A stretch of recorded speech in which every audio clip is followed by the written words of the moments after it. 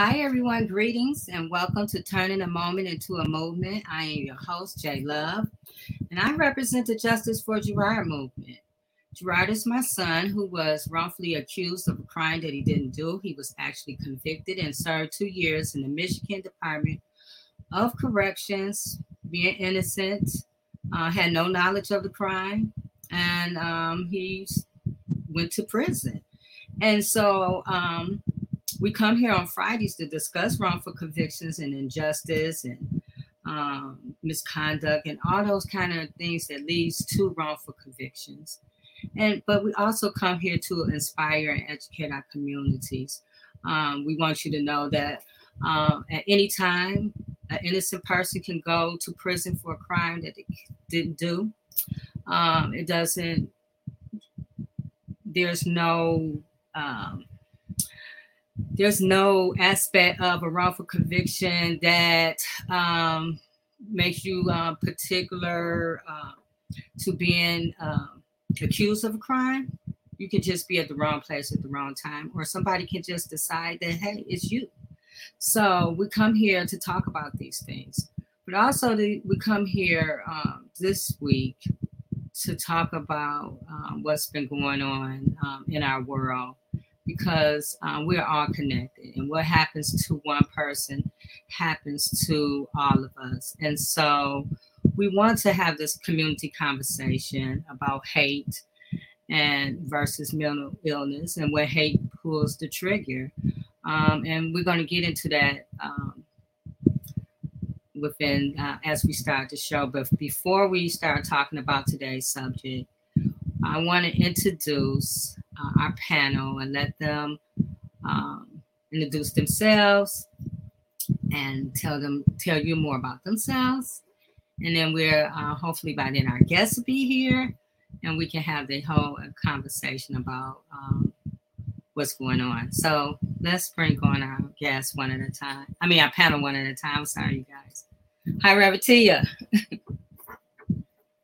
Revertia, you on mute. I forgot. How are you doing tonight? I'm good, but before, let me acknowledge, because I'm forgetting to do this every week. But those who are watching us on YouTube, hello. And those who are watching us live on Twitter, and those who will watch us live on Spotify later, hi, hello. And then all of those who are going to be listening, welcome to Turning a Moment into a Movement. I always forget to acknowledge all the platforms that we on, but today I really want to make sure I acknowledge them, because it's very important. You take your time out to listen to us, so we want to say hello. But go ahead, Revertia. Oh yeah, we got to connect. I'm so glad you did that. Hello, everybody. I'm so glad to be here this evening. This is so important, Jay. This conversation is very important tonight. Mm-hmm. And as we continue to, I believe, have conversations that help us to help ourselves. Yeah. To get our community not only back, but better. To get it better than it's ever been before. I believe that we stand on the pinnacle of change for the purpose of community and for people. And I believe that things are happening so that we are going in that right direction. So I have been a part of this movement. I'm so glad that I was able to share in it, and not even knowing what I was getting myself into, but glad to be a part of it, because these are the conversations that we need to have. We need to make changes. I just got finished meeting with the Michigan United Universal Social Justice Network, and we're pulling together people all over Michigan. I am definitely one of the ministerial team members of Transforming Love Community. So I'm in the community. I am also a behavior interventionist in one of the Michigan schools. And so working on my doctorate in psychology, and have been in the mental health field since I was 17 years old. Wow. I would like to say I was 27 or 37, but we know that's not true. Anyway, actually, no, I like being the age that I am. And those of you who know, then okay, you know. Anyway. Nobody's business. Yeah, nobody's business, right? And I really believe I am ageless, deathless, and birthless because of the spirit that is moving inside of me. And I believe that as we continue to come together, that we are being enlightened and that our spirits are bearing witness that we are children of God, heirs Yes. of God, Yes. and joint heirs with Gratitude. Christ. Yes. I said Mhm. PG because she left a message and she said, don't forget about your Facebook family. No, we We see you, PG. right, we see you, PG. And we don't forget about I always forget about the other people. So Hmm. I'm so glad that she is here today and Yes. everyone else. So I'm gonna break on. Hey. Hello. And how are you guys this evening? We're great. How Wonderful. about you? Oh, Introduce yourself. okay, my name is Edward Sanders. I go by the name of Prefer Baraka. I am a U of M grad, but I'm Yeah. also a person that have recently returned from prison.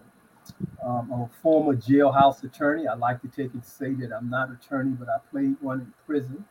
Um, is a place where once you, it's like the junkyard. Once you're there, no attorneys are really concerned in regards to your welfare, except the exceptions.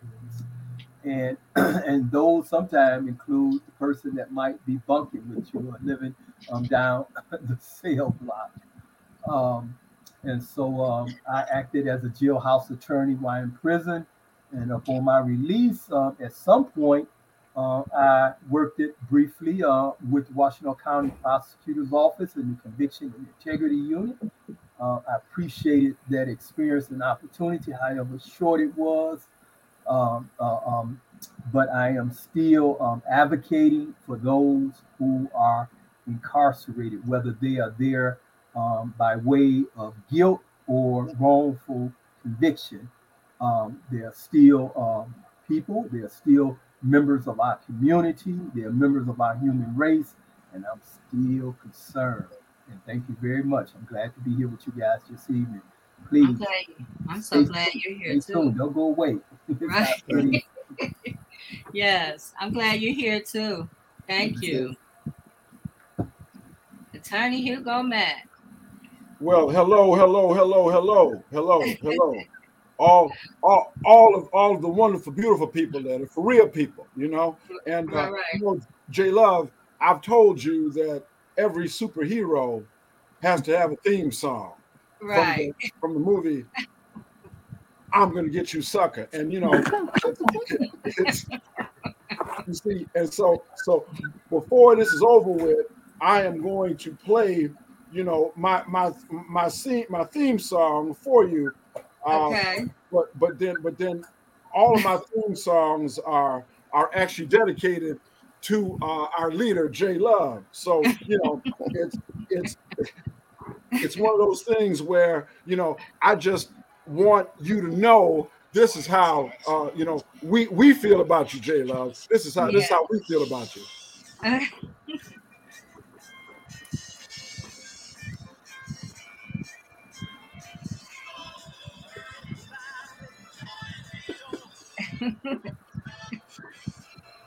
Yeah, yeah. Love Train. So yeah, so J Love, I will cut it off right there lest I spoil you. Okay. So here we are. But Attorney Hugo J. Mack, proud to be here today with you. Uh, my life experience is an open book. I understand wrongful conviction. I understand disbarment. I understand coming back from hell through the power of God and Jesus Christ. So, when I say Hugo J. Mack, sometimes people ask me, well, what's the J stand for? And I say, well, when I came back from prison, that J stands for Django. So what the thing of it is that we will continue to fight for what is just and for what is right. We're going to continue to be an irritant to the system that is steeped in systemic racism, in cultural bias, that is steeped, in qualified immunity. All these things are threats to us as people, and particularly to us as Black and Indigenous peoples. But part of my quest is also to educate ourselves about what is wrong with ourselves. and there's a whole lot wrong with ourselves. It's called self-hate, you see. So my goal is twofold: to fight in the garden that God has put me in the courtroom. Like I said, to be that irritant, to be that aggression, to be the one that will confront these police officers and these prosecutors and these judges. And to every platform I get on, every Black person or person of character listening, every election for judge, for sheriff, for prosecutor, you need to go to them meetings and start asking questions and stop letting these people just walk into office, you know, because a lot of these people, if you don't show up and ask questions about systemic racism, they'll never bring it up. They'll never bring it up. It will never come up. So, you know, part of my fight is also in behalf of not only the wrongfully convicted, but the overly convicted. They are also victims of the system, the overly convicted. I'm not naive, and I certainly know most of the people that are in the penitentiary have put themselves there. Yes, they did. Yes, they did. But there are people who were there overly, you know, forced into plea bargains, for example, when they never should have. You know, prosecutors stacking charges against them like pancakes at IHOP. Okay. So, you know, pressuring people into that. But the wrongfully convicted, you know, and I've got to say this. I left 10 men in the penitentiary that I will put my very life on. Those men are actually innocent. They should not be in the penitentiary. A lot of them have died, and my heart grieves for them. But for the ones that are still alive, you know, in my venue, I'm still swinging for the fences, you know. And until the good Lord called me home, I'm going to keep swinging for the fences. So I guess the greatest epithet y'all could give for me, or eulogy for me, is, you know, the man died incarcerated, found in contempt of court for speaking up on behalf of an innocent man. So that's what y'all can do for me. I love you, and I'm glad to be here. Yes. I'm glad that you're here as well, Attorney Hugo Mack. Thank you. I saw our guest, but he was having some audio problems, so we'll keep going until he pops back in. But, you know, so this week, it's been a tough week, you guys. Last week, we did a moment of silence for the people in Buffalo, and then this week, we have a whole new scenario. It's so sad. I don't know what to say, you guys. Well, there's so much to say. I know I have a lot to say. There's so much to say. But our title this week, our topic is When Hate Pulls the Trigger, and hate versus mental illness. And I think I was talking to you a little bit about this last night, Revertia, and also you today, Edward, about, I think we're so eager to make excuses about hate and mental illness that we don't understand that there's a big difference. Okay, here's our guest. Hold on, you guys. Hello, Sam. What the hell? What the hell?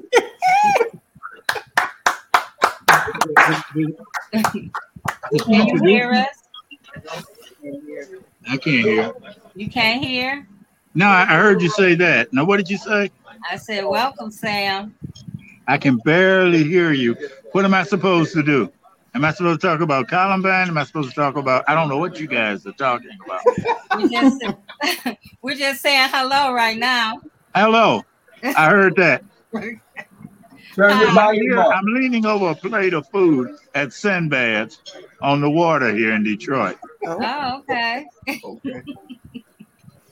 Sam, did you bring enough for everybody? I really don't intend to disrespect you guys. I wanted to participate in this because you had said you were going to talk about the school violence, the killings, the difference between mental illness and hate. Yes, all of that, Sam. And we're just should I go on even if I can't hear you and just give you something people may not know about the Columbine experience? Yes, you can. Okay, I see the nods. Right, I can see the nods. It's very little pictures. My phone is not the largest. But anyway, I'm here and joined at the table by Detroit City Councilwoman at Large Mary Waters, who represents more Black voters than any other female elected to a municipal office in the state of Michigan. That's just a fact. Some can have titles like president, but they represent a district. Mary Waters represents the entire city of Detroit, and Councilwoman Waters has worked with me over the years with the family of Isaiah Shows. Matter of fact, she's the one that made the arrangements when Michael Shows and Reverend Shows, the father of Isaiah Shows, the only black student murdered by white supremacist young racists at Columbine. It was Mary that made the arrangements when Michael Shows and I flew down to Blacksburg, Virginia, to meet with the president of Virginia there. What is that? Which Virginia college is that? The one where 30-something students were killed. And we met with them and we shared our Columbine experience. Isaiah Shows was one of only a handful of black students, literally a handful of black students at Columbine. I worked with that case and still am serving as family spokesman. It's 23 years now since the body of Isaiah lay in the Columbine library. I met one-on-one with Reverend Shows and Isaiah's mother and President Clinton and the First Lady Hillary Clinton. And I mean one-on-one, small table. I don't mean big bunch of people. And we discussed Columbine. Some of our comments, which went out over national networks, we had more media trucks at Columbine than were at the OJ trial. At the time that it occurred, I mean, it was like the biggest killing and the one most imitated, copycatted school shooting in American history. But their hate pulled the trigger. There are comments that my client at the time, Colorado Secretary of State Vicki Buckley, made before the National Rifle Association, which in 1999, like in 2022, was holding its national convention in Denver, Colorado, in the aftermath, days after Columbine had gone down. And it was Vicki Buckley, and I had the honor of writing every word of that speech. You can see it on C-SPAN. It's in the Hall of Fame, whatever that is, that the NRA has at their headquarters. But in it, we talked about New Age hate crime and that hate pulled the trigger. You know, we tend to focus in on the guns, and certainly if some of the guns were off the streets, if some people who shouldn't have guns couldn't get them, maybe some crimes wouldn't occur. The reality is that most of the time when these killings go down, the folks get the guns legally. This 18-year-old that murdered those 19 brown babies in Texas the other day bought the gun legally on his 18th birthday. But the point I make in terms of linking it to Columbine is the fact that hate pulls the trigger. That's exactly what the Colorado Secretary of State told Charlton Heston and the rest of the NRA.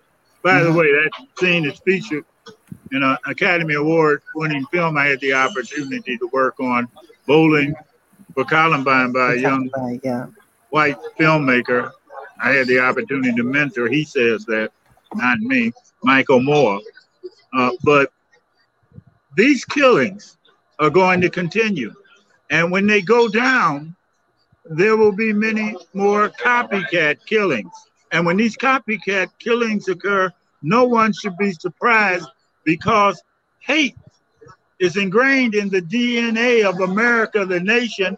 Hate is ingrained in too many of these white families. One of the reasons that they don't want critical race theory taught, and I don't even like the phraseology, we're talking about reality-based American history as it was. I don't care what you call it. If you're teaching history, the reality of American history, we might be able to stem some of the hate by young white children and their parents learning how hate has rolled since the inception of a country founded on violence. When I met with President Clinton and the First Lady, some of the networks got on our case, mine in particular, because they said the dots didn't connect when I told them that those young white terrorists, Klebold and Harris, they had seen what America's foreign policy was. Problem-solving solution was dropping bombs on Kosovo. at the time. A lot of folks don't know, but at Columbine, Klebold and Harris had made 50 propane bombs and scattered them around. They told the parents to stay out of their rooms while they did whatever they wanted to. Like too many other households in America, children are running the homes. There's no parenting really going down because parenting are more interested in being buddies than mothers and fathers. There's no family structure other than the kids calling the shots, and that's a bunch of crap. Mm-hmm. But at Columbine, one of the things we've got to understand is that there were signals like here. Klebold and Harris were posting on social media back then, April 1999. The signals were in place. We've got to take all threats seriously. What became known as the trench coat mafia, some have tried to dispel that, but these young white haters stood outside a black family's house, the Sholes family, and intimidated them. The Sholes children were subjected to the language of hate. I can send you the clipping from the Denver Post and the Rocky Mountain News. They were called niggers. They were called all type of hate-filled words. And the importance of that is that when the language of hate is used and then killings occur, that's a hate crime. Right. I tried to explain that to the president later one-on-one with then Attorney General Janet Reno, face to face. No big audience, nothing like that. They didn't want to hear Columbine is a hate crime, even though it's undisputed eyewitness accounts. Before the killers blew Isaiah Sholes' heart out, they said, "Where is that little nigga?" And then they blew his heart out. We're the only ones. People talk about we need an Emmett Till moment right now behind what just went down in Texas with those 19 brown babies. Guess what? In 1999, we released the autopsy report of Isaiah Sholes against the judge's order that the autopsy reports be sealed. We said to hell with that. People need to see the horror of what happens when you blow someone's heart out. They need to see what hate does. And the point I make here is that we are too ready to channel surf away from hate in America. We're too ready to channel surf away from the impact of white supremacy and the white nationalist presidency of a Donald Trump. But believe me when I tell you the Democrats are every bit as bad as the Republicans, because they look the other way at hate too, unless it's politically convenient. We keep dying. But believe me, right now, in America, if America didn't act when all those black children were murdered at Sandy Hook, you can believe me when I tell you that the death of 19 brown babies in Texas, the murder of those brown babies in Texas, the execution of black seniors in Buffalo is not going to move the action needle at all. They didn't move it for white babies. You can believe they won't be moving it for brown and black human beings, because they've dehumanized us to the point where it makes killing us easy. Yeah. I don't, there's so much more I could go into in terms of the fact that, you know, Isaiah's funeral was the largest of the Columbine funeral. Over 7,000 people attended. I had to attend to every detail of that. On a very personal level, let me tell you something.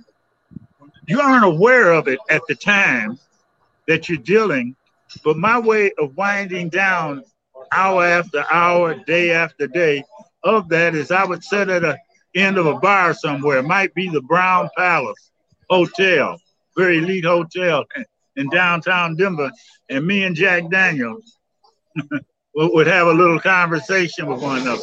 That kept on, and I was engaging in self-destructive behavior. I probably should have been receiving grief counseling too, because a year later, I represented the mother, black child, 6 years old, youngest school killer in American history. I had to get with Queen Latifah there when she tried to do a jab-ass ambush of us. Didn't matter. She took a media beat down, figuratively speaking only. But the point is that when you work with these cases, with these incidents, the horror of really of terrorism in America, if you're not careful, will implode. That's just the word to the wise, in particular the productive activist community, because my experiences are based on real life experience, not a theory, not a sit down with a psychologist or clinical psychiatrist, but real experience.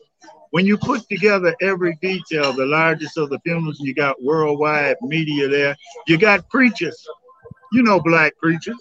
Mm-hmm. When black preachers do a funeral, nobody gives a funeral like black folks. But in this instance, we had the governor of Colorado there, my client, the Secretary of State. I would not allow anyone to speak. I had unilateral decision making, but Martin Luther King III, because the family really honored and loved his father, Martin Luther King Jr.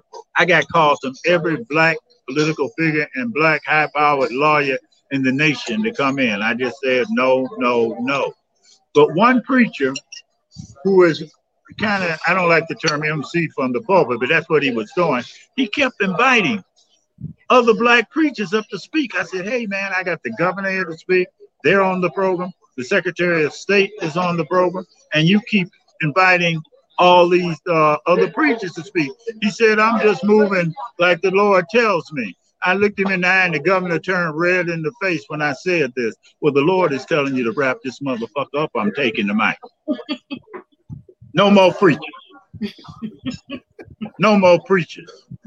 But the point I make is that when you're in a pressure situation like that, messaging is very important.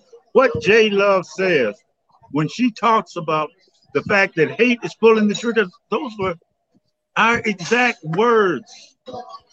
Exact words 23 years ago, before the National Rifle Association. See, if you took all the guns away, hate is such that they would come in and stab. They get baseball bats. But hate is what is killing. And I got to tell you, it's so pervasive because many of these young killers don't have the opportunity to learn anything about love and don't feel it from anyone. And they reject it out of hand going down that I'm tough and nail road. They go in there to commit a form of suicide, some of them. Yeah. How many did Rittenhouse, when he was acquitted, not guilty, how many other young killers did he inspire when they saw him walk? Yeah. We don't know. Again, I can't hear you. I heard somebody say yes.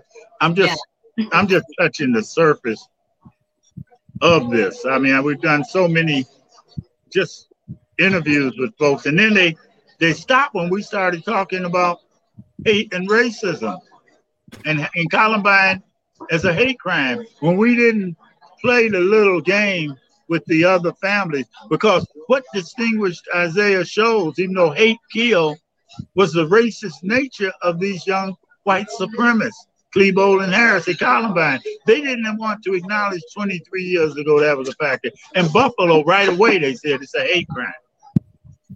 Does that represent progress? That represents the impact of activism. See, it's activism and the streets that made law enforcement in Buffalo say it was a hate crime from Jump Street. It was nothing else. The streets knew that. Yeah. In Grand Rapids, it was the streets activism that pushed the play button. We would never have gotten a body cam footage on at all, let alone in a timely fashion. It wasn't the police chief that hit the play button. It was the streets of America, the threat of the streets of Grand Rapids. So when we organize, when we do shows like you guys and J. Love are doing here today, it has a cumulative impact. And it does change policy.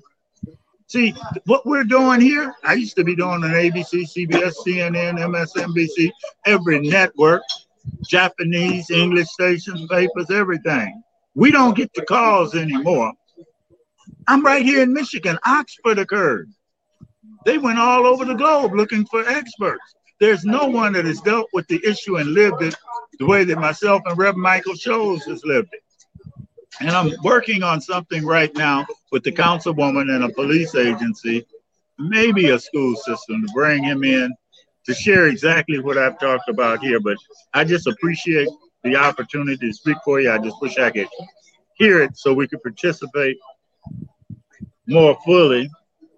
And now I'm going to dig into the orange roughy, the string beans, and the baked potato.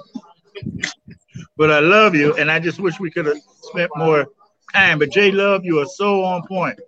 See, they use mental health as an excuse to cover up the hate and the systemic racism that is embedded in the DNA of these children through the parent, the community, and the white church. Yeah. Or if you're brown, maybe the Catholic Church. I don't know. When we look at Texas, there are a lot of dynamics at work there. Yeah. One thing we know, hate transcends race. And even today, I identify friends and enemies on the basis of behavior, not just race. But I thank you for the opportunity. This is the councilwoman. She's enjoying her meal. Say bye, Mary. Okay. She didn't expect that. Anyway, what can I say? I can't hear you. All right. Thank you, Sam. We appreciate it. Okay, all right. Thank you. I heard that. Okay, I love you guys. Take care. We love you. We got you. We'll take it from here. So, you guys, that was awesome. Go ahead, Attorney Hugo Mack. I'm saying, what the hell? I mean, he up there doing all that. I see he didn't bring enough for everybody. Right. I mean, that's the least he could do. But he's still my man, though. Sam is still my mellow. And it was good to hear him, and I'm so glad to see him run for Congress. And because I just want to say this about activism. It takes different formats, and sometimes it takes people, Al Sharpton, Jesse Jackson, Sam Riddle, in my own humble way, Hugo Mack, to run for office to bring issues to the forefront. Because I guarantee you, if you didn't have Al Sharpton, Jesse Jackson, Shirley Chisholm running for office and so many other people, state and locally, there wouldn't be this discussion that these candidates have got to confront. They would be on autopilot with police unions, lawyer groups, the good old boy and girl network too. I'm going to speak about that. Women have proven this country they can be just as ignorant and stupid as men, okay? And vile and racist as men. Anytime you have the majority of white women voting for Donald Trump, that is a sickness. That is a sickness, okay? So they've proven themselves to be as ignorant and racist as any man, okay? So if you don't like it, well, send all hate mail to J Love, not Hugo Mack. Well, you can send all hate love to Turning a Moment to a Movement at gmail.com. Positive mail. If you got anything that you want us to talk about or something you want to bring to our attention, you can send all the mail. Turn the moment into a movement at gmail.com. Thank you, Attorney Hugo.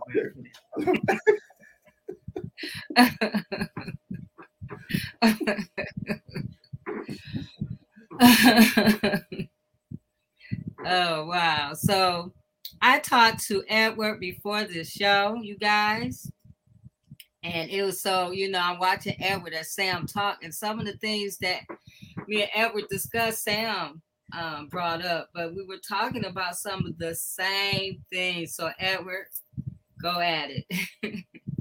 Yeah, he did take, and it was like he was in that conversation, Right.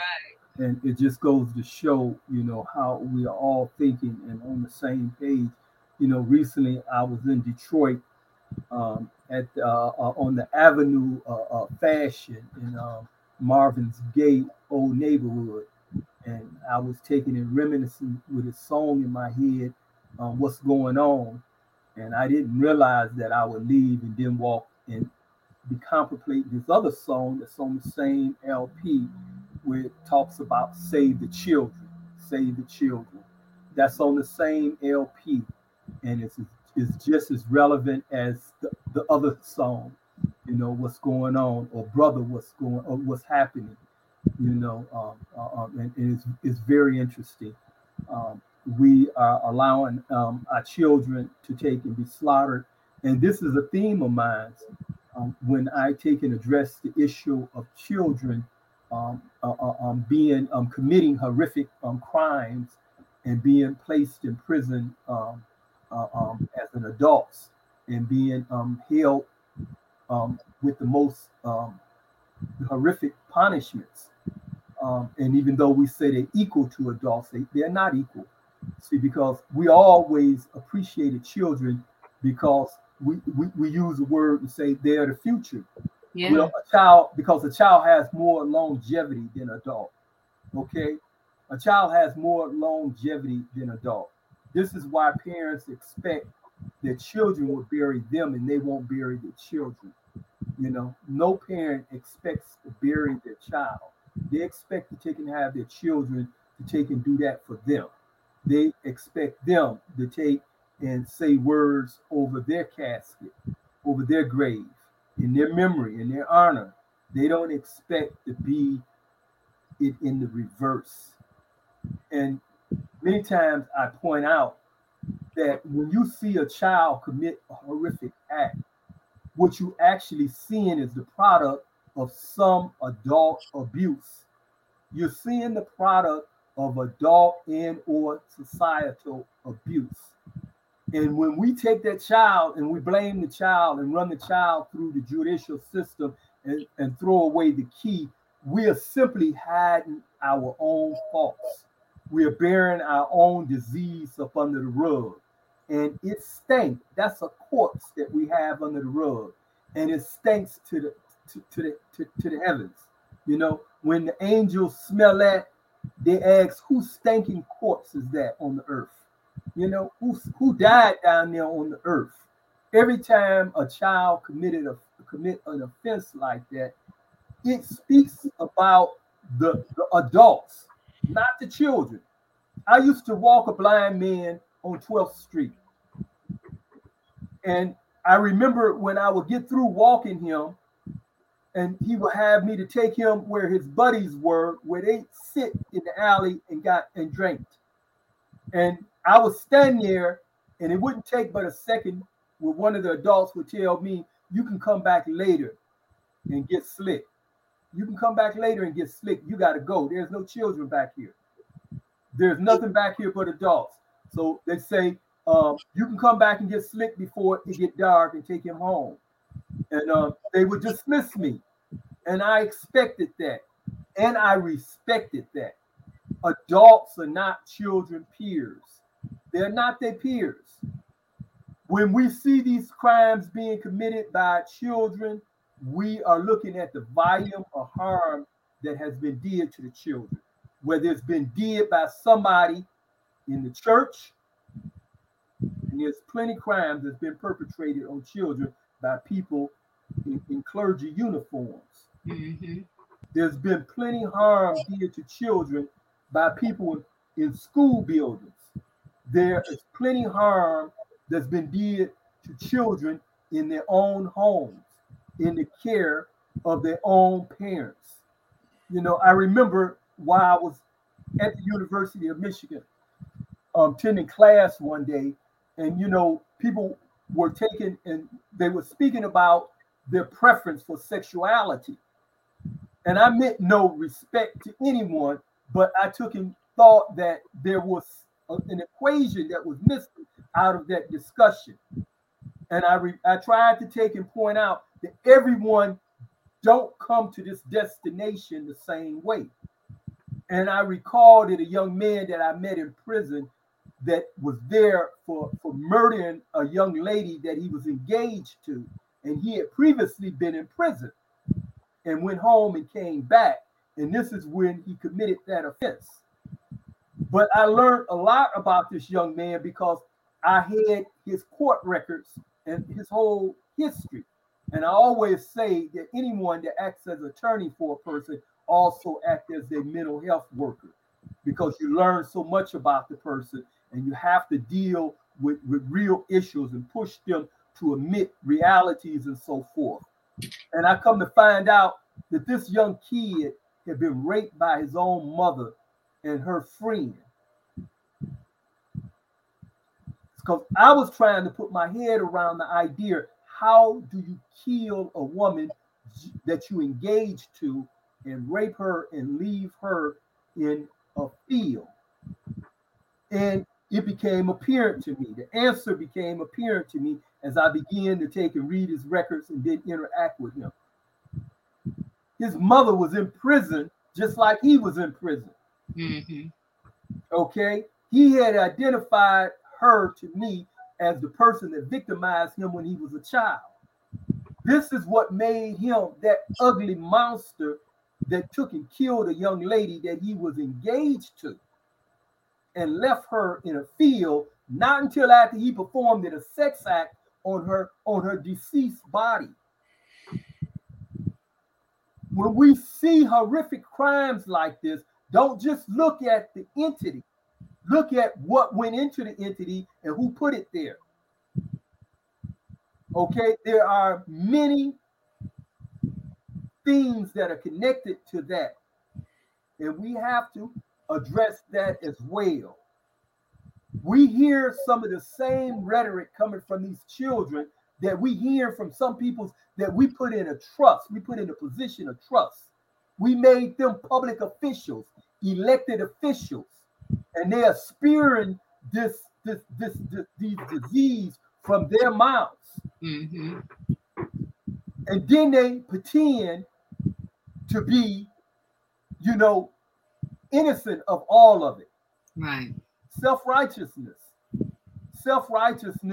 and convenient, loss of recognition of one's own behavior. Right.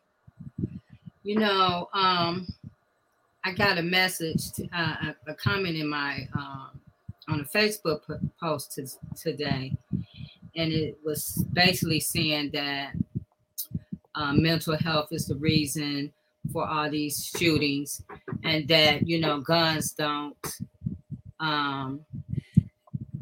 just shoot people, and that by themselves it's a mental issue, and that if we try, what I was stating would keep, if that came into existence, it would keep law-abiding citizens from being able to purchase guns.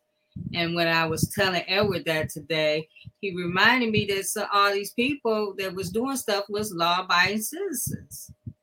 They didn't have records. They, the people. Go ahead, Edward. and that's I appreciate you bringing that up. And exactly, we have been listening to this argument that has been made for more than 3 decades. We've been making that argument. We've been making that argument over and over and over again. So people now say it without even thinking. Right. But if you look at everyone that has committed these horrific acts, they have been people who are considered to be law-abiding citizens. Exactly. They wasn't your repeated offenders that have been in and out of prison, that represent recidivism. Right. They are not the person that the police said that, hey, we've been trying to put this guy in prison. We put him in prison and he got out, and the judges are lenient on him and everything. But that's how the lawmakers respond. They go after the guy that supposedly fit this description of our boogeyman. Right. But it wasn't the guy on Elm Street. Right. It wasn't the guy on Elm Street. It was the kid that lived over on Boardwalk. Okay? It was the kids on Boardwalk that put on the trench coats. It wasn't the urban kid that you've been given this image of. Mm-hmm. It or a man or a woman. And it generally isn't. Right. It didn't fit the description. Right. What they are protecting, I find too many parallels with the way that white folks acted in South Africa when the rest of the world was trying to assist Black South Africans to bring down apartheid. Okay, where they came up with all kind of arguments to maintain that form of government. Right. And this is what we are doing here in the United States. You find all of the same crazy arguments about maintaining their guns. They done created a monster in their mind that don't exist in our reality. Right. That monster do not exist. If you want to find that monster, if you want to find that diseased person, is your own racism. Yeah. Okay. Racism Own biases too. Yeah. And that's why we take a different position from a black person using the N-word and a white person using the N-word. One of them said somewhere in their heart differently. Not that I condone the word, period. But one of them normally take and use the word with a certain illness that's in their heart. And so that ain't what alarms us, the word, when we hear it, is the connection to that word in the heart. Mm-hmm. Okay? That's why. So when we talk about mental illness, that racism you have, that's what it is.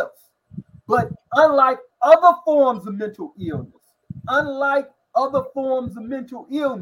this one is a choice. Yes. This one is a choice. The young guy in Buffalo who had on he was able to buy body armor. He was able to buy assault weapons. There wasn't no flash raid on him. I mean, he did it all legally. You know, he opened up a whole chat. He had it going on where, you know, they was having he was in, I don't know if all these people, they're investigating them now, but they don't know if all of these people were, you know, thinking about, you know, doing something bad, you know, hate crimes. But they had a whole little thing going on that they were doing. And so, and it all was about hate. It wasn't about I got a mental problem or, you know, it's about I want to kill some black people. He had on his gun, here's your reparations. He had on all the little hate thoughts that he had etched them and written them on his weapon. So, law-abiding citizen, the kid, he legally bought his gun. You know, a lot of those people on June the 6th and DC, the insurrectionists, they was all law-abiding citizens. He was expressing what had been put into him for the last 18 years that he was on this earth. Right. What his parents and adults in his environment had put into him in the last 18 years he was in this environment. Right. Like I told you guys the story of the little white boy who said, I can't speak to the brown people to me. Mm-hmm. You know, who teaches this to their kids? Mm-hmm. But this was taught to him and he expressed, my mother said, I can't speak to the brown people. So, you know, and that brings on a life into itself and it grows into something that's so uncontrollable and a hate volcano, Mm-hmm. and it erupts, and then you have, you know, 10 innocent black people in a black neighborhood grocery shopping. You see, when he got to the white man, he said, oh, I'm sorry, and he took off for more white black people to kill. This little guy in the school, and that's a whole nother story, how the police didn't do anything and how these parents suffer while this kid, he's shot. They were headshots. But you can see their budget hadn't been cut. Nobody had cut their budget. You see all that weaponry they had? Right. You seen all the manpower they had? So nobody defunded them. Right. Nobody defunded them. They can't make that argument. They were overfunded. In fact, they were somewhere playing with their damn toys. Right. They got pictures of their whole SWAT team for 10 years ago. And their parents had to take DNA tests to identify the kids from the parents because he shredded those kids.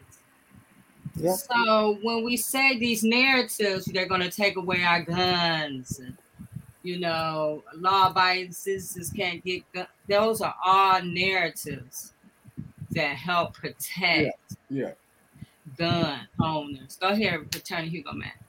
See, I tell you that people, my, let me just say this. My colleagues in my profession, and I know a whole bunch of conservatives, all right?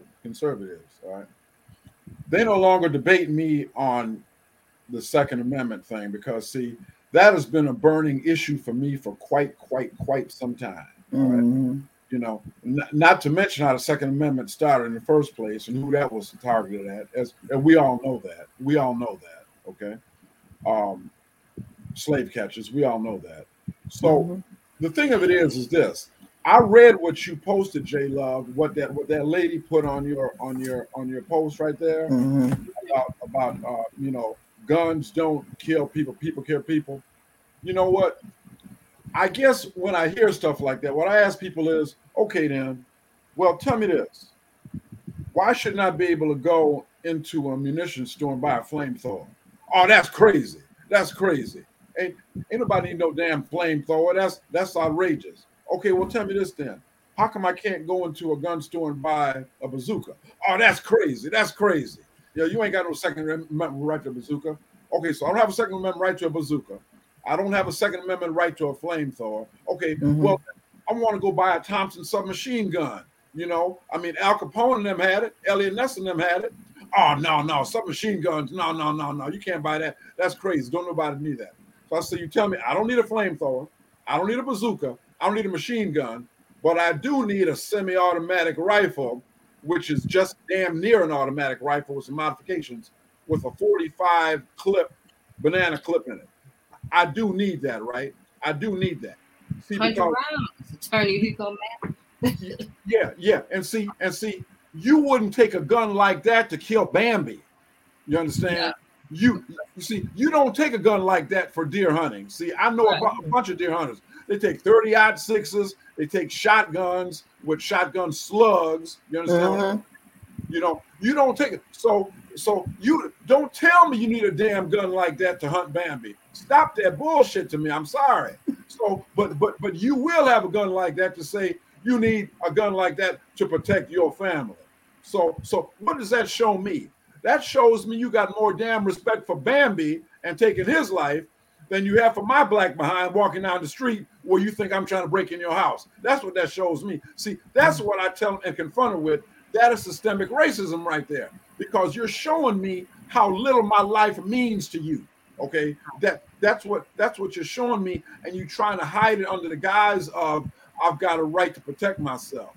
Nobody's telling you a right to protect yourself.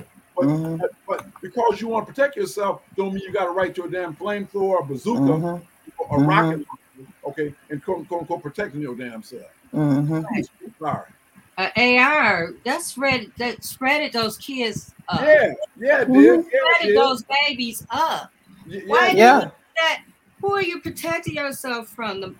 There's no army that's gonna come into your house. Right. That's right. Hello. And try to take your family. That you need 100-round clip and an AR. And guess what? You're 18 years old. You can't buy liquor. You can't buy cigarettes. But you can own and purchase these kind of weapons. That's right. And then when we talk about, because we talk about it all the time within criminal justice, the brain science. Right. Brain science says, which is the actual science, that the brain is not fully developed until 25, 26 years old. That's right. And you got an 18-year-old kid, unless he's black, then he's an 18-year-old man. 18-year-old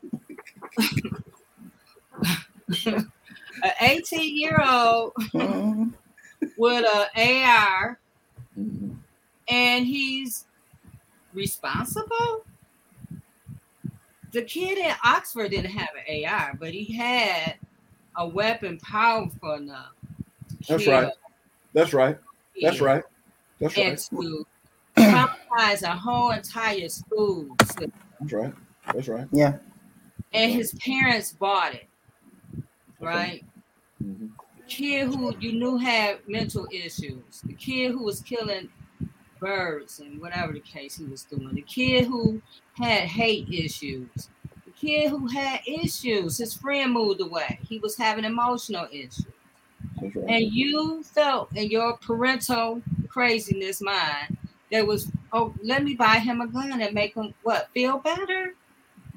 Well, and I think that's what they're used to. Yes. That's what some people are used to doing. Right. They want to get tokens instead of taking responsibility. Oh, and they're at 7 years old. I have children that I see, and one kiddo came to me and he said, Miss T, I was able to practice. I got a new gun for Christmas, but I can't shoot it yet. I said, really? It's too big for him to shoot because he was 7. Mm-hmm. And the problem is that we glorify death. That's at the root of the problem. We're so into glorifying death that we want to just stay up on a cross and make everybody a martyr. Mm-hmm. Because what happens is, and we've got to get over this. If I make you a martyr, then that's going to satisfy your community. Mm-hmm. How many martyrs do we actually need? Mm-hmm. Mm-hmm. Nothing has changed just because Martin Luther King was killed. Nothing changed just because Malcolm X was killed. Nothing has changed when Kennedy was killed. Nothing changed. They come back later and say, oh, he was a good person, but you didn't think that then. Mm-hmm. Right. That's right. And for some reason we forget. Like Sam said, I wrote it down. He said, we're too ready to channel surf away from racism. Mm-hmm. Mm-hmm. Mm-hmm. We channel surf away. We just go on to the next thing, the next big issue, the next script. Right, monkeypox. Right. Right. We just And the monkeypox. Right. 20, 10, 19 and kids that's right. killed, and then we just monkeypox. And that's right. And that's right. And we believe each one. Right. There's I'm sorry, one go man. I'm sorry. Go ahead, you go. There's one man in the history of the nation.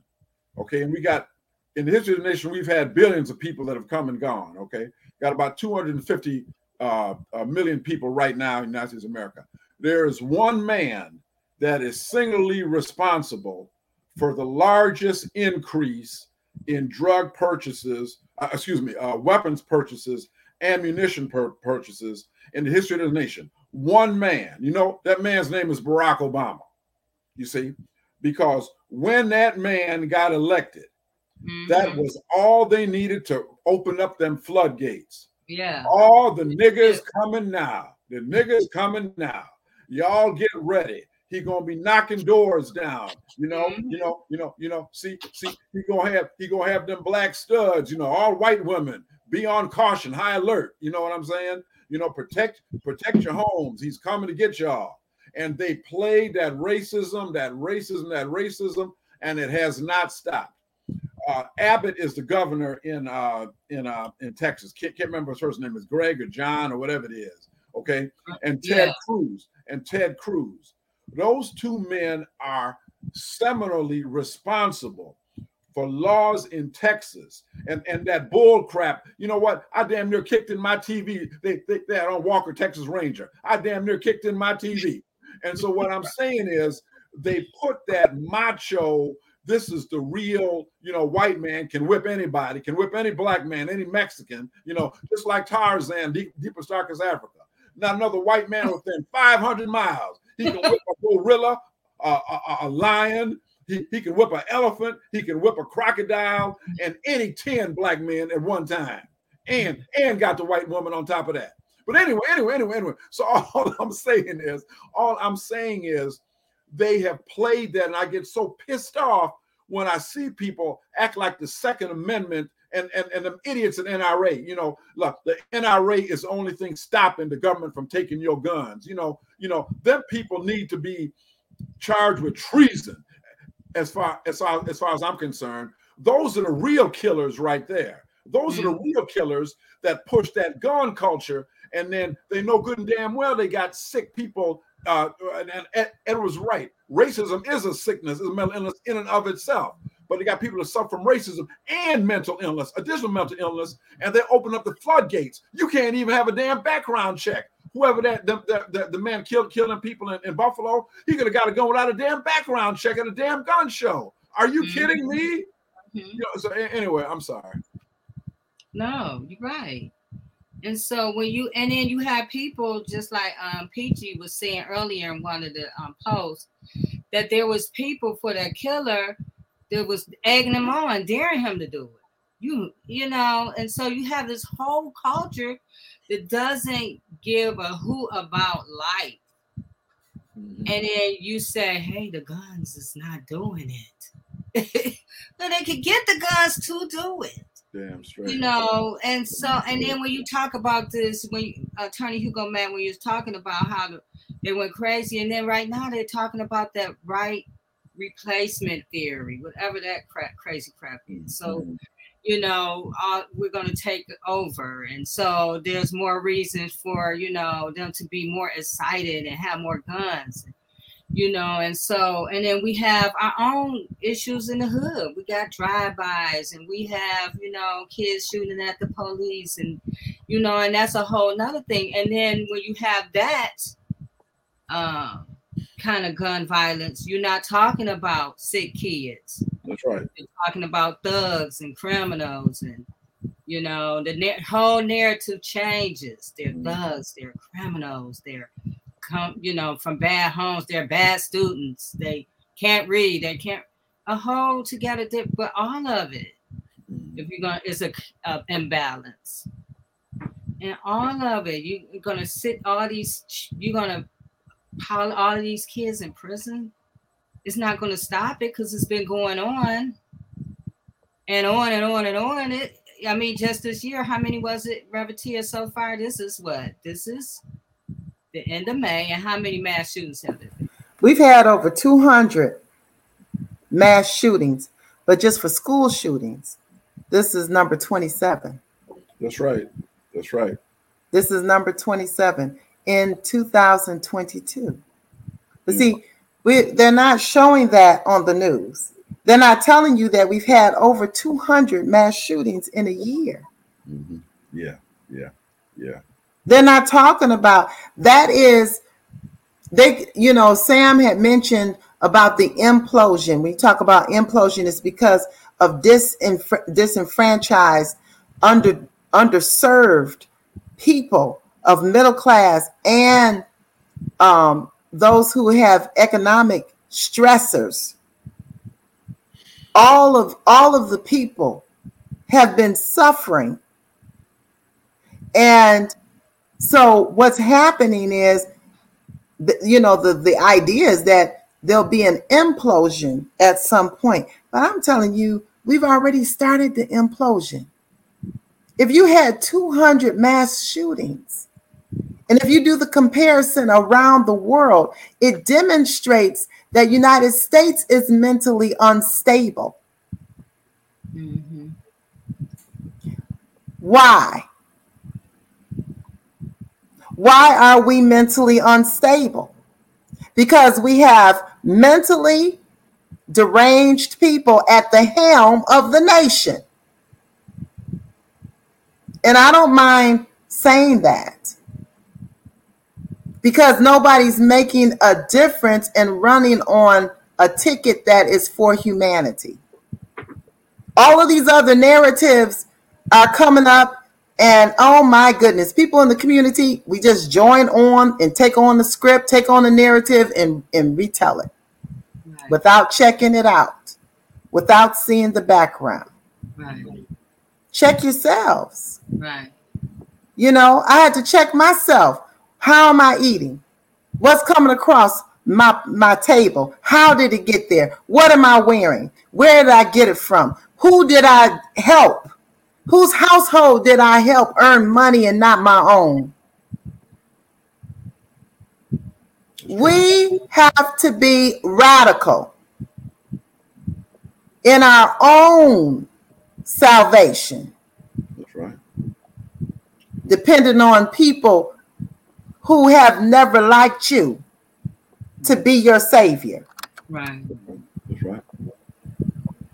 Believing that the one who has raped, plundered, killed, destroyed is going to love you That's and right. take care of you and your family, you're lying to yourself. Mm-hmm. And it's time to wake up. Right. 227 school shootings. I told my daughter, I don't know. Looks like I'm going to have to teach the grandbaby at home because I can't trust the school system. I can't trust her for her safety, and I can't even trust her for the education. Right. Because they have dummied them down. That's a whole nother issue. I know. Schools are gun-free zones, so they're easy targets. You know, when you talk about their gun-free zone, their drug-free zones, all that stuff. So somebody can, and if you want to make an impression, you know, these people do it not because they know that that's going to be a headline for them. Mm-hmm. That's what they're in their mind. Yes, I'm going to be a leader or whatever, whoever they're representing. Mm-hmm. And they go into these places, and that's a slot. They're like sitting ducks for these little crazy lunatics with guns. And let me say this. I heard one idiot. Like I said, I have to watch my TV from a distance, my flat screen, because if I'm too damn close, I'll end up kicking that thing in or something like that, you know. So at times I definitely have anger management issues that I need to. I heard one idiot on talking about, well, the problem is they need to give them teachers guns. I said, are you crazy? Are you crazy? You know, so in other words, here's a teacher that's got a 7th grade class or whatever that is. Okay, so wait a minute now. So what? Are they supposed to wear the gun? I mean, where everybody can see the gun? Well, no, we don't want to do that. Okay, so, well, are they supposed to have the gun on the desk where a 7th grader, 8th grader can grab the gun? Oh, no. Well, where is it? Well, it's got to be locked away, secure someplace. I said, wait a minute, you idiot. So you telling me you gonna have a special closet or a desk or something like that. And so a teacher is giving class, and so something come down, they're gonna be able to stop what they're doing, fumble for their key. My gun.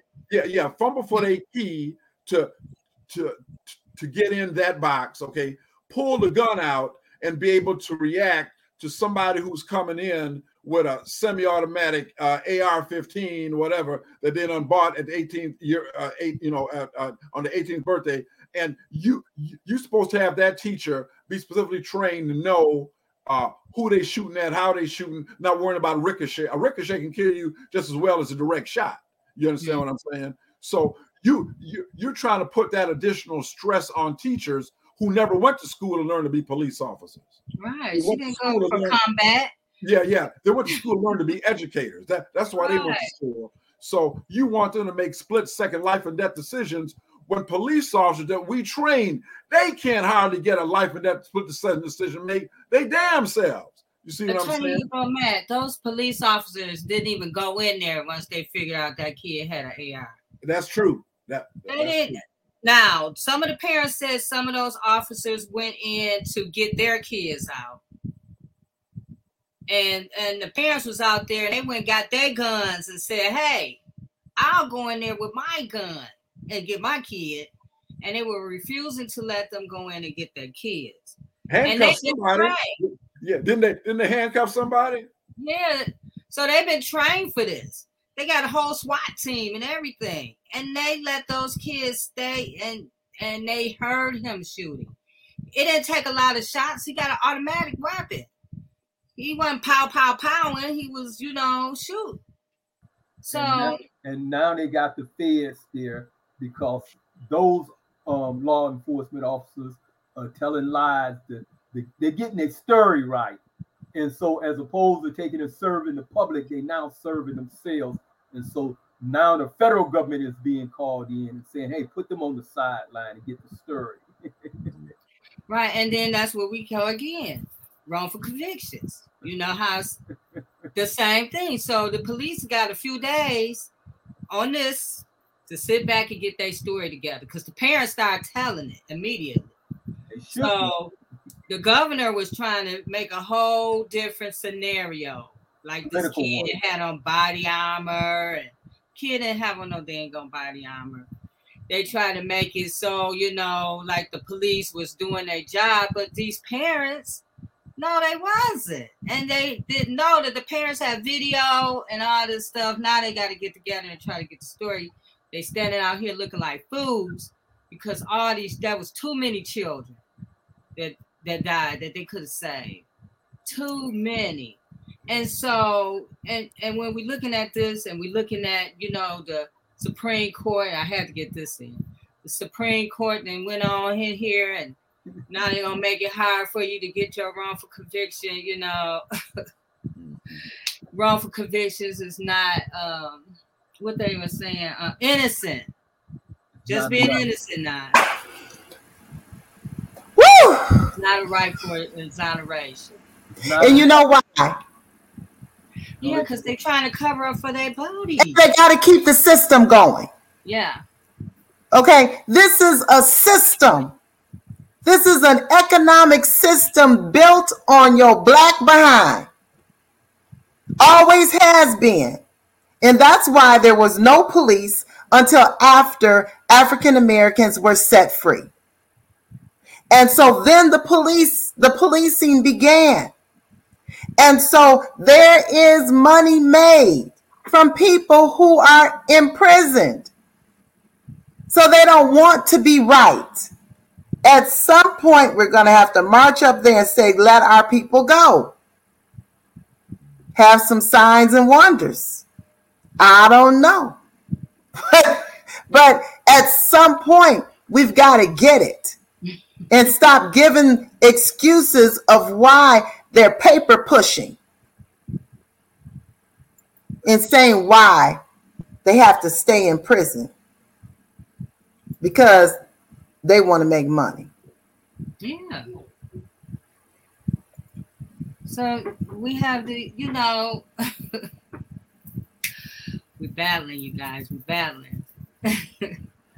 You know, from these innocent kids being killed. Not innocent people are not innocent. Is not, you know, an excuse for an exoneration or innocent. Just because you're innocent don't mean you can get out. And this guy's on death row for a crime he didn't do. So his case is setting precedent. See, and this is why it's so important to pay attention. Because this case is setting a precedent. So when your case or your loved one case come up, they're going to have something to go to and something to use. Go ahead, Edward. And for our audience, we are switching pages, and we're now talking about the U.S. Supreme Court's recent decision in regards of the standard of review for overturning the conviction. The courts have previously never had a problem with overturning the conviction if a person didn't have, adequate representation. This is the idea, the most watershed U.S. Supreme Court decision happened in, I believe, in 1963. Was it Hugo with Peoples versus Ginwright? In that case, the person was arguing that they wasn't represented by attorney, and the court took and said that the person, because they had previously said we all had rights to an attorney, because the history goes back in this nation to where earlier the only person attorney had a right to represent was his or herself. Okay. Then later they was like, everybody have a right to attorney if you can afford one. Then they finally came to the position that everyone has a right to an attorney. If you can't afford one, the government will provide you one. Now it's they turning that on its head. This was the watershed decision in the United States Supreme Court. There's no one single U.S. Supreme Court decision that calls every state within the nation to change its court rules. Wholesale. Generally, you get, we told that, hey, court rules change all the time, so don't worry about holding on to the court rules. You'll get another one next year. But this particular decision required them to bam, the whole book had to be thrown out. It wasn't just some scattered rules throughout, but because the standard, this decision had changed the laws. The state constitutions changed it. The state case laws changed it. The basic practices changed it, etc. There's a whole line of decisions where the courts have been finding people's head and been given a fair trial because of the lack of representation of attorney. Now they're saying that, hey, if we buy that argument, we should take and say the government was wrong for giving you the attorney. So they saying we ain't doing that no more. So really, you talking about overturning Roe versus Wright. This is more substantial than that. Mm-hmm. Right now, you haven't responded to it because you're just looking at a person that's on trial or that had been convicted for a crime, and you ain't looking at it. But the right to attorney affects all of us. Right.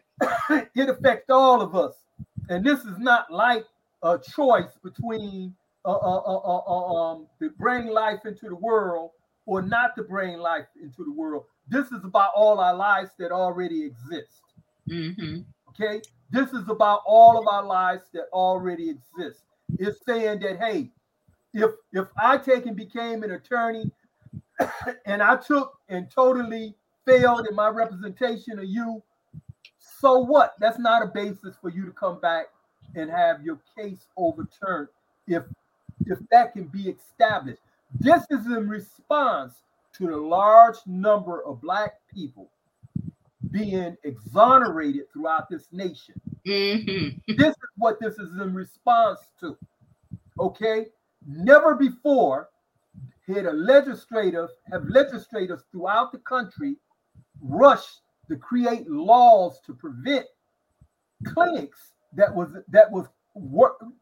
trying. You had Barry Shack and others trying to set up innocent clinics, and before they can get them set up, legislators was running around the country setting up laws to say you can't do this, you can't bring a case back to the court that's already several years old. So they was rushing to take and put up these clinics to try to beat the legislation, and they did succeed in many instances. Mm-hmm. Okay, but now here you have this mindset that, hey, whatever we do is divine. Whatever we do is divine. This is another act of our government taking and trying to play, is making where we say that we are a nation under God. That God isn't our federal government. That God isn't our judiciary or our executive branch of government. We are all human beings and we all make mistakes. You don't respond to this nation overturning these convictions by taking and deciding that, okay, this is the key, this is the lynch that they've been using to get these convictions over. So we'll pull that out. Mm-hmm. And these legal clinics will fail in their efforts. This is what this decision is about. Yes. Yes. Attorney Hugo Matt. Yeah. And see, part of the problem here is this, when I look at Dr. King and the Montgomery bus boycott, 381 days, 381 days, them Black people stuck together. I mean, they stuck together, and what's happened is, and I've said it before, we are the greatest Americans in the history of the United States because we have tried so hard to be accepted, so hard to be loved, Mm-hmm. so hard to be wanted, okay? Right. That we simply cannot tell the difference between when it's raining and somebody's peeing down our leg. I'm sorry, we can't. We can't tell the difference. I'm sorry. J Love, please don't kick me off the show, please. So what I'm saying is, when I hear Brother Sanders talk about this case, the bottom line is most of us still will remain disaffected. You know, it's not my son, it's not my uncle up in there. You know, I got to keep working at this job at Ford. You know, I'm trying to get my bonus package on. Look, I want me an F-150. I ain't raising no hell about nothing else. You know, and so the problem is that we continue to fund and be a benign part of the system that is trying to kill us. You know what I'm saying? And so, so for me, when I hear my colleagues right here on this show talking, we got a lot of work to do, but we can't give up. We can't stop.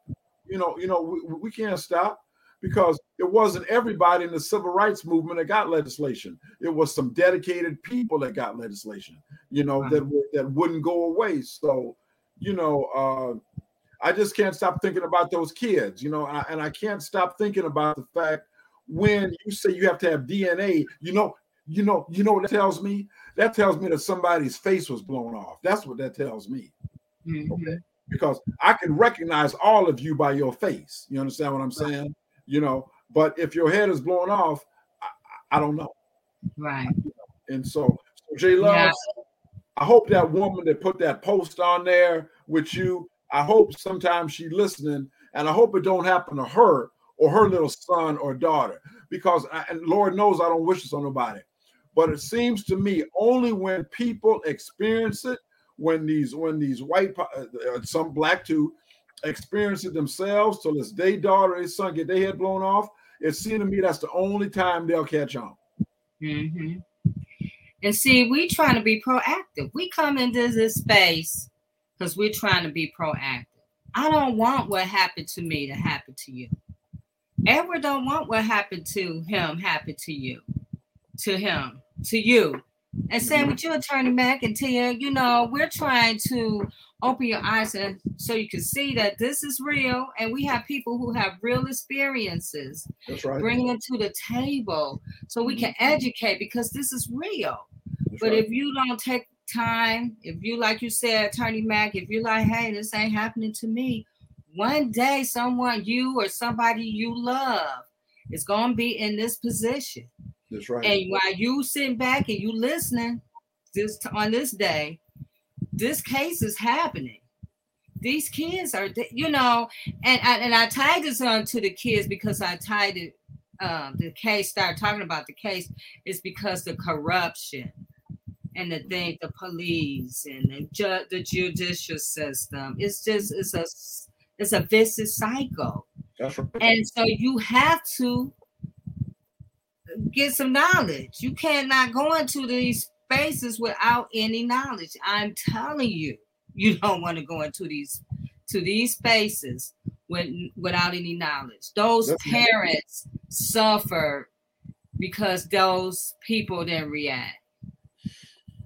Wrongful convict people who are in prison. This one man that this whole case is based on, off of, and we talked about it here, junk science. That case is going to set some precedents. Yeah. And you might need that. And I've been getting, stuff now from different people who are their wrongful conviction cases is not being accepted by the CIU because the things are changing. And then look, you see this today, you know what I'm saying? So we have to pay attention. We need to, like you say, stick together, educate ourselves, stick together, understand what's going on. It's not us against each other. It's us working together to make the difference. That's right. What we're trying to get us to. Like our mindset, we got to work together, because you got a whole entity that don't care about you. That's right. At all. So, and then I also, while we're just, changing it a little bit, Biden on George Floyd's death anniversary signed that BS executive, I'm trying to be nice, executive order. Joe Biden. It didn't give us nothing. Yeah. It was just he just put an emotion. Yeah. But it was nothing that would help us on the state or local level. And J Love, and see, part of the problem is that you all know executive orders are only as long and enforceable as that person is a president. Okay. Mhm. So the thing of it is that you've got Democrats, who are derailing the entire system.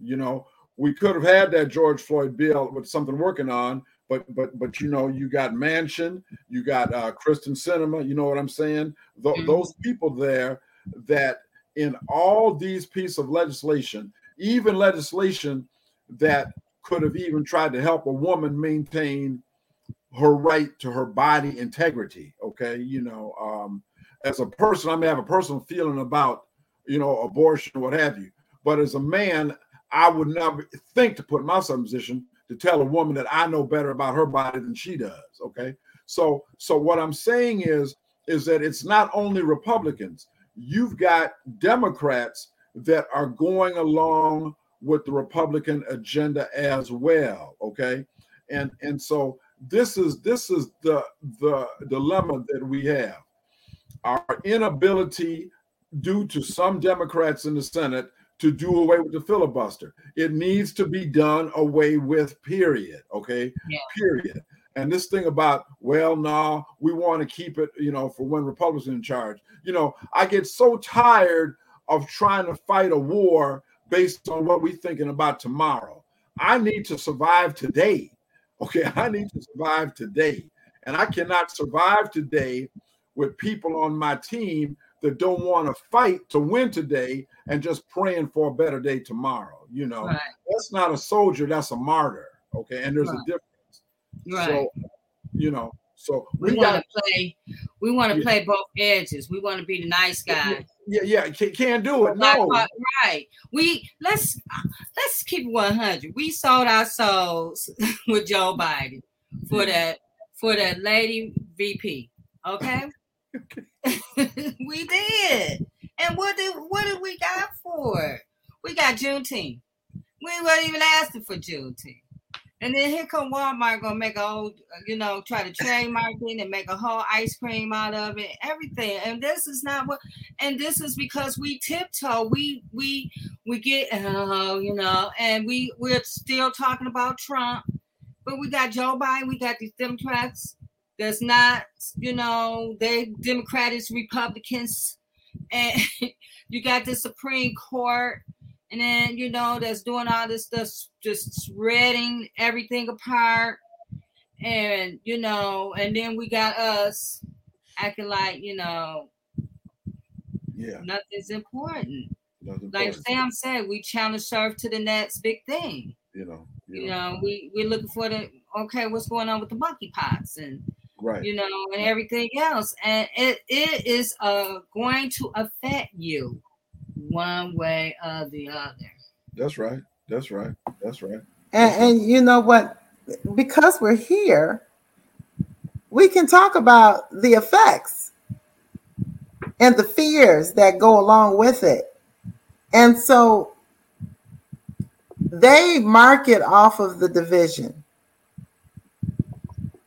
United States and just believe you me that the corporations that actually run the government, run this country, are marketing. They make money off of our communities.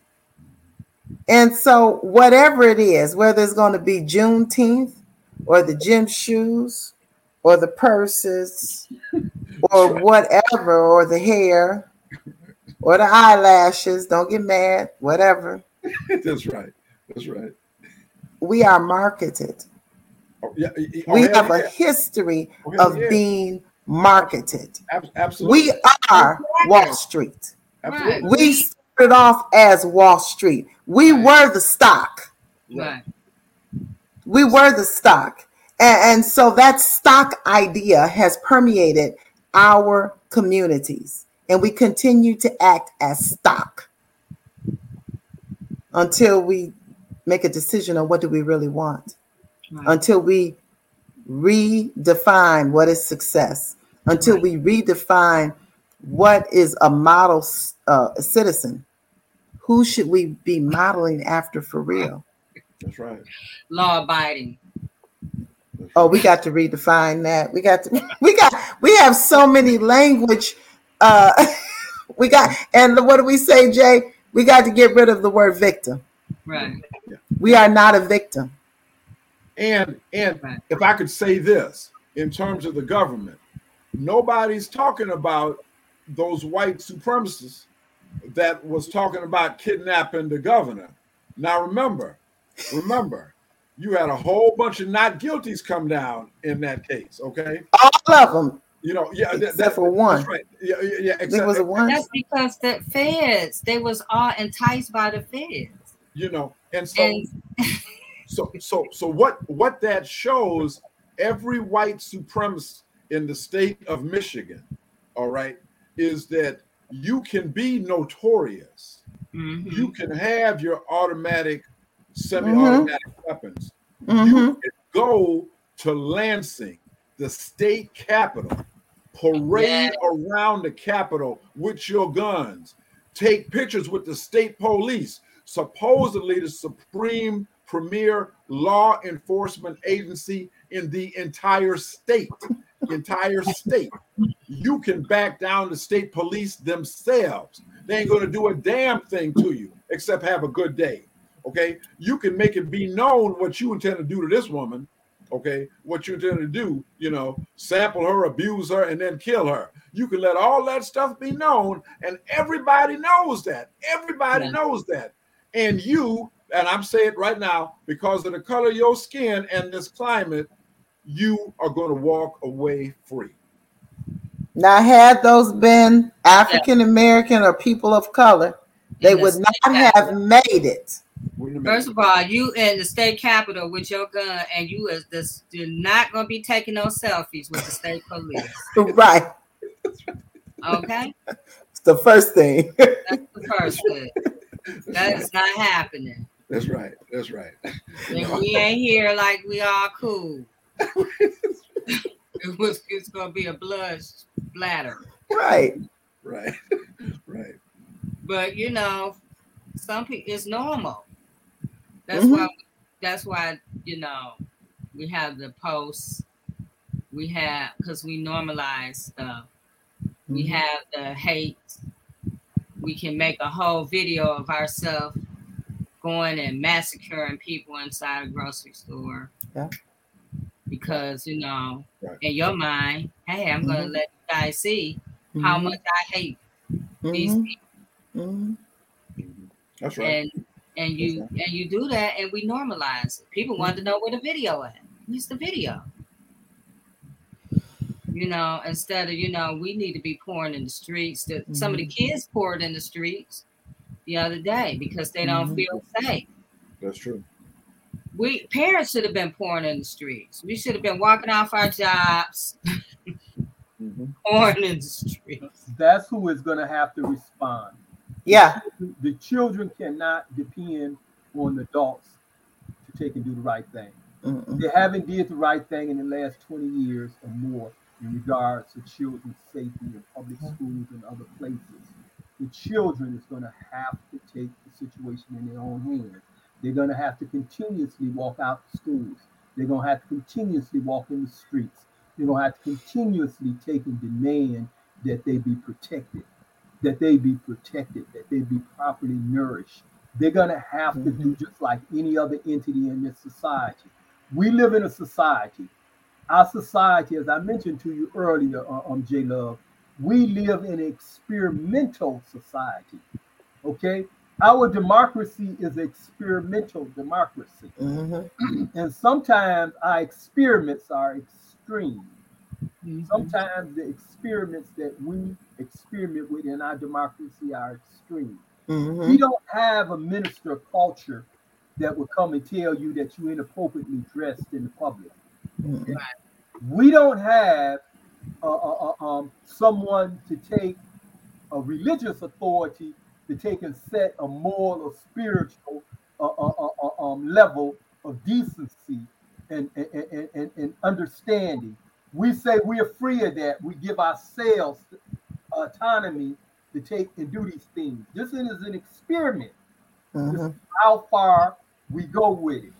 Okay, to see how far we go with it. We even have the nerve to take it. On one hand, we live in a society, every introduction to any subject, every theology, every ology begins in their history. But when we want to correct the facts of those histories, they now say they don't want to do that no more. They don't want to do that no more. Who doesn't care to know their own history, to teach their own history? We live in a society, we even teach the history of villains. We teach every minute about their lives. But we're saying that, okay, but I'm okay, but I don't want you to tell my story. We can tell Dylan's story, we can tell a Mason's story, or Madison, or whoever. We can tell all of their stories, but we can't tell our story. Right. We can't tell our story. That's something sick. That's something sick. We take and say that slavery was a long time ago. But unlike Germany, that no longer have a gas chamber or some type of firing squad, we done transformed the plantations to prison. We were just talking about ourselves as being marketed. Michigan, the largest relationship that whites have with blacks in this state is the interaction with them in law enforcement, through the police station, through the county jails, and the state prisons. The MDOC, the Michigan Department of Correction, is the single largest employer in the UP. Yes. And the vast majority of the prisoners that's in the UP are black. And the vast majority of the guards and the people that live in the UP is white. Yes. And then there are other places in the state, not just in the northern part of the state, but even in the southern part of the state. They are prison industries, cities or towns or places. Jackson is a prison industry. Yes. It thrives and live on the prison industry. Yes. They one time took and called them the governor or whoever that was making a decision that they can close down one of the prisons in Jackson. They called the prison before they called the mayor. And in fact, the mayor of Jackson was actually at work in the prison when they called to give notice that they was going to close down one of the, because he was working as a kitchen stewardess. He was working in the food in the child hall serving food when he got the message that the largest industry in he couldn't help keep his hands out of it. Okay, the money is so good there that you can't keep Michigan farmers farming because they give up their farm to go work at the prison because the damn money is so good. When we quit producing cars in Detroit and Pontiac and Flint, they start putting us in prison. Mm-hmm. This is the relationship that black and whites have in Michigan. Quit killing yourself. The fact that you black and you running for office isn't anything new. Right. You are not talking about deconstructing, reconstructing, and constructing something in your own interest. Yes. What does it matter to me that you are a lieutenant governor? What does it matter to me that you are the attorney general or that you are the chief judge if you still just upholding his status quota? Yes. It's nothing new that we run for office. Anything can run for office. That's not anything big. It's nothing new that you can get elected to office. Nothing new that you can get elected to office.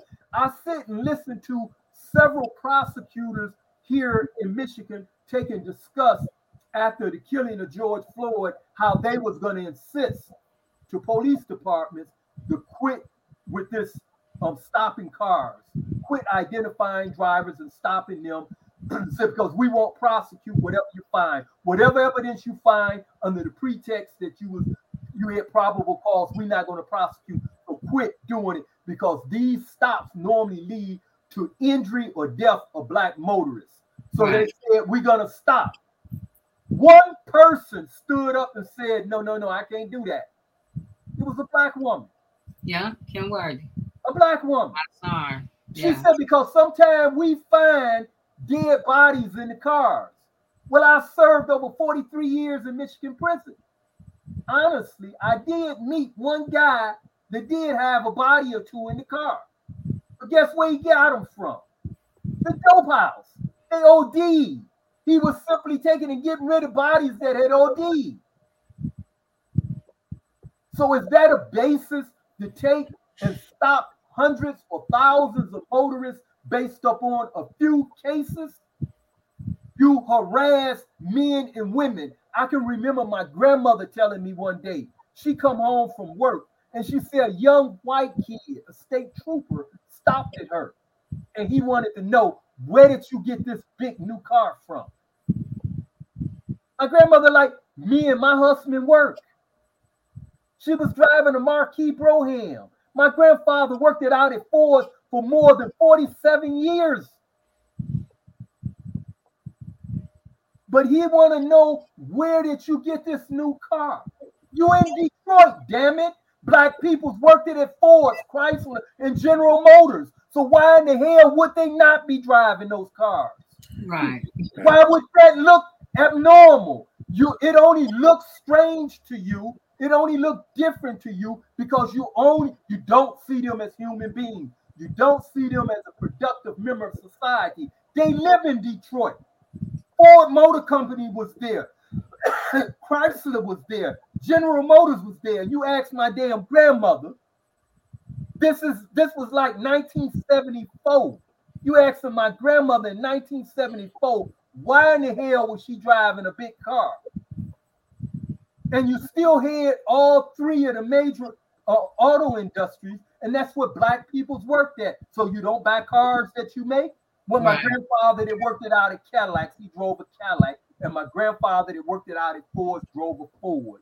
What the hell was wrong with that? That was only natural. Right.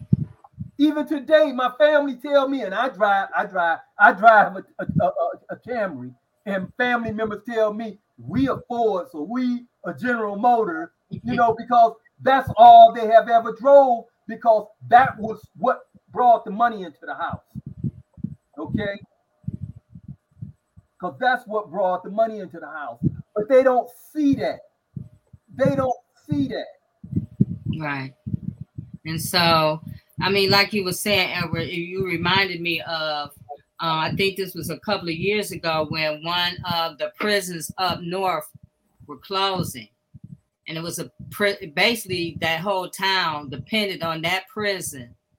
And those people were so upset. They was trying to fight it. It was just, they was going crazy about it. And they dehumanize us to justify and maintain that status.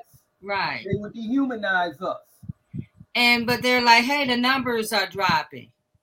But they still was trying, the numbers of people going to prison are dropping, but those people was fighting tooth and nail. They didn't care that people was, all they wanted was that job, that prison, because that's how they were eating. And that's how a lot of people eat. And that's how you get all these issues, because people, over ticketing people and all that stuff, because you make money. You eat off of that. Right. That's right. You get overtime when you go to. Right. We and got so, us exploiting ourselves. Yes. So it's so much we unraveled today. I put some links in the comments for you guys to check out some of the things that we were talking about. Amithia has said something that really was key in the comments. She said we got to learn to vote local elections and not just national. That is so important, Amithia. That's true. That's true. Those local elections is so important because that governs where you live. These are the people you have to deal with every day. Their way of governing you. And so we have to press upon our loved ones and community people that these local elections are important, and you have to show up for them, because if you don't, you get crap. You get crap. And she also said prisons are essential to keep the present economic system. Yeah. So I want to thank you guys, everyone who's on here with us today, for joining us. This was a very insightful. Sometimes we just have to come and have a community conversation just as reminders, of what we need to be looking at and what we need to be, find your place in the movement and get to moving. Everybody has a place, and a space. It is some space for you. And find out where it is, and just get involved, and because the more of us that's involved, the better, the more attention we can get, the more change that can happen. So, Reverend Tia, since you popped back in. Yeah, I don't know what happened. I don't know if it's because it's about to storm out here or what. Probably. Well, we get ready to leave before that storm. I know, but I wanted to. This was so good. It was so rich. I think my last words would be that we got to look inward. We got to really begin to look at what are we doing individually, what are we doing collectively, and then how can we not be a part of the problem? How can we be a part of the solution? How can we be involved? Right. And so there's enough of us here on this platform, and we have had many guests. You can get in touch with anyone here to become involved in movement. Make sure you sign petitions that need to be signed. And let's take our lives back. Like my pastor always says, it's time for you to take your life back. Take back what seems to have been stolen. Because really there's more power with us. That's right. And I don't know about you, but after I went and paid so much money in my gas tank this week, I decided I think it's time for us to come together on so many issues. But when we say humanitarian, for human evolving and development, and for our children, there should be no negation to that idea. Yeah. Thank you, Reverend Tia. Edward, you got some last things you want to say? Yeah, I mentioned to you that I have recently been in Detroit. I was there on Livernois at the area that they consider to be Avenue of Fashion. The unity and everything there was so great. It was so beautiful. The interaction with people there in the city. And I only regret that I didn't put it in a bottle and hold on to it. As I mentioned to you, it was like being able to hear Marvin's voice in his old neighborhood. And and I just regret I didn't take it and put it in a bottle. I just wish we would all, do the right thing, and that we would love each other and show each other real concern, and we value each other's humanity. I found that recently in Detroit. That wasn't on the news. That wasn't on the news. Black folks was taking and supporting each other. They were there taking and shopping each other's stores. No police was running behind and pulling nobody over. In fact, I didn't see a police car anywhere, and it was difficult. And the place was crowded. You remember how Belle Isle used to look in the 60s and the 70s when cars was all over the place and people was like ants. Well, that's what the Avenue of Fashion looked like over Livernois. There were beautiful black women with dresses and suits suits on, and there was men that was all lined up with their suits and competing with each other and everything. It was just beautiful. It was beautiful. I went with one gentleman that was the former champion, the best dresser of last year. He had to show up and give up the crown to the brother that became the best dresser this year. And so I watched, two individuals, one that came in second place and the other one in first place. And I turned around and began to snap pictures at the black women around there, reminding them that there's no Detroit without beautiful black women. And the smile that I got from them was so, it was so, nourishing. I just regret I didn't put that in the file. Yes, thank you, Edward. Attorney Hugo Mack. Say, how do you put comments in the comment section, J Love? You have to on your device. Yeah. On your personal device, you have to do it. Okay, I'm not sure what that means. So if you have your phone going on, then on your phone you have to put it on there. You can't do it on this platform. Oh, well, J Love, I knew that. I was just checking to see if you knew that. That's all. Oh, okay. Okay. Every now and again, I'm gonna do a spot check on all y'all, to see if is up on it, And J Love and Edward, speaking of Edward, a future colleague, Edward, I would not lie to you. Hey, Edward, the profession you fit to enter, we would never lie to you, Edward. But look here, I just want you to know, thank you so much. And I just want to encourage you like I encourage myself. My scripture teaches me that David had to encourage himself in the Lord, and so y'all be encouraged because, I love you and y'all are people of integrity, and I could not have a greater group of colleagues to band with, to fight, all of us only have a certain amount of days here. I'm gonna close out with something that I heard Reverend Al Sharpton say about 10 years ago. He said, what's really going to matter is what did you do in your time when you were here? What did you do? He talked about Harriet Tubman and Medgar Evers and Dr. King, and so, I'm proud to say, heaven is recording it in our time. We down here fighting a good fight. We fighting a hell of a fight, and drawing strength, from the maker of all life,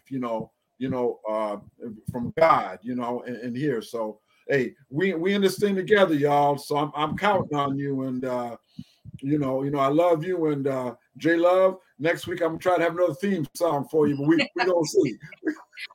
Yes, thank you, Tony. Hugo. Okay, Now, I love you guys too.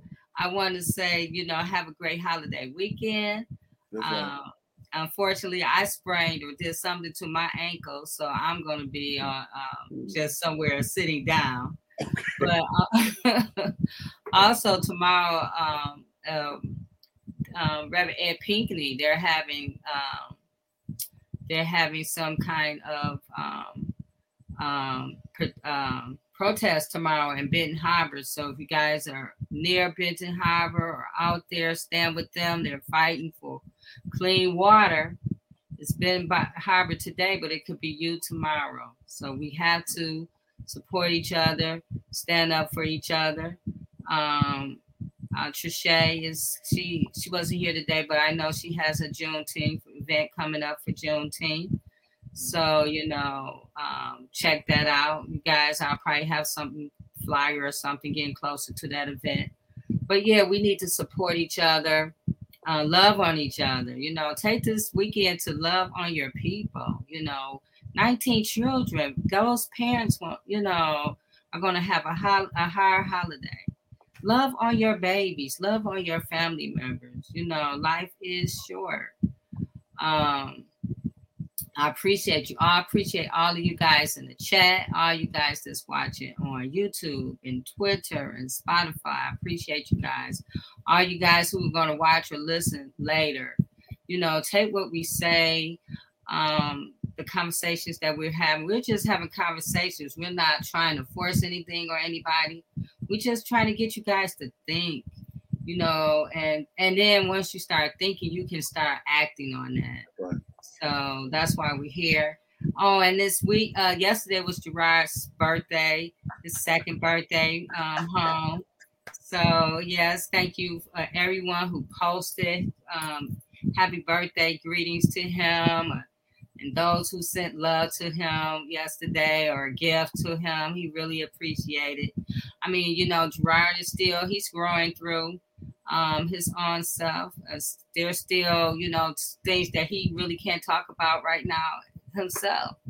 And he only had 2 years in there. So I understand. Yeah. So we're still, you know, it's a process, but you know, he really appreciated. One day he might sit on here with us, but until he's ready, we're not going to push him. But yes, thank you. And also, if you want to learn more about Gerard and his story, please go to www.change.org/justice for Gerard. Please sign and share the petition. We're still working on, you know, Gerard. And that's it, you guys. That's it. Have a good holiday. We'll see you next Friday. Praise God.